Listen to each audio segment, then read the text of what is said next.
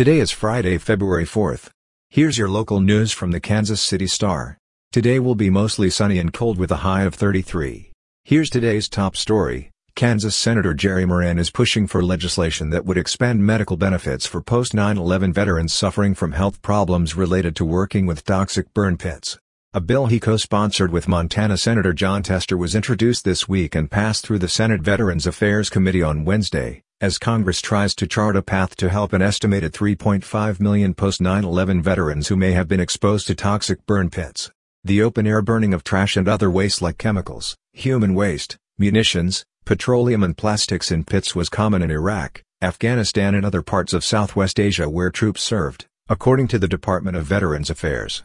Moran said, quote, "Post-9/11 veterans are the newest generation of American heroes to suffer from toxic exposures encountered during military service. The Health Care for Burn Pit Veterans Act is an important first step to make certain our veterans receive the care they need as a result of their service." Moran and Tester said their bill is part of a three-pronged approach to expand benefits for veterans.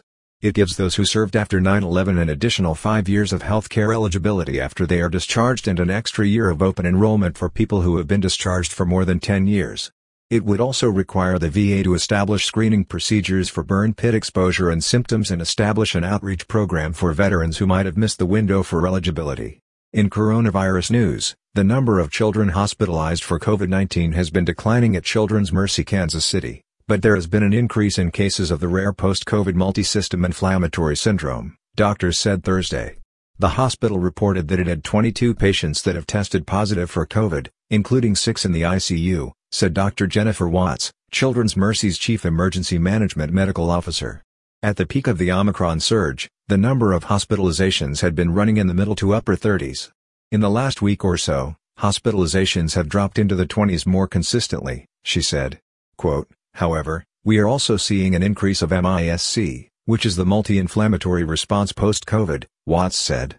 "The condition generally appears 4 to 6 weeks after a COVID infection," said Dr. Angela Myers, the hospital's infectious diseases division director.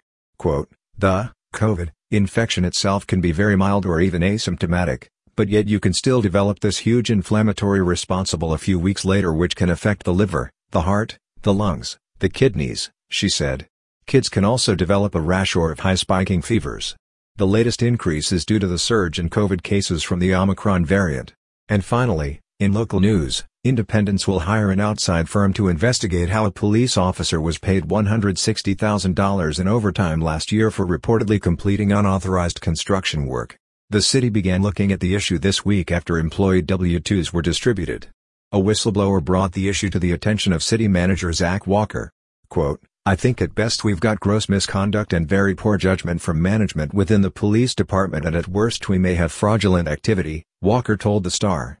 No one has yet been disciplined in the incident, but Walker ordered the police department to cease the construction work and any overtime pay not related to law enforcement work. Like many municipal departments, Independence Police have been detaining fewer people because of pandemic safety concerns. The police department asked to use some of its budgeted expenses for detention to make needed safety upgrades at the police building, which sits just across from City Hall near the Independence Square. Walker said the department should have consulted with the Public Works Department or put out a bid for construction work. But it instead paid an officer to complete remodeling work in the detention center, the records division and a conference room. The officer was paid about $160,000 for 2,800 hours of overtime in 2021, Walker said. You're listening to stories from the Kansas City Star. Find us at kansascity.com to read more about these stories and others.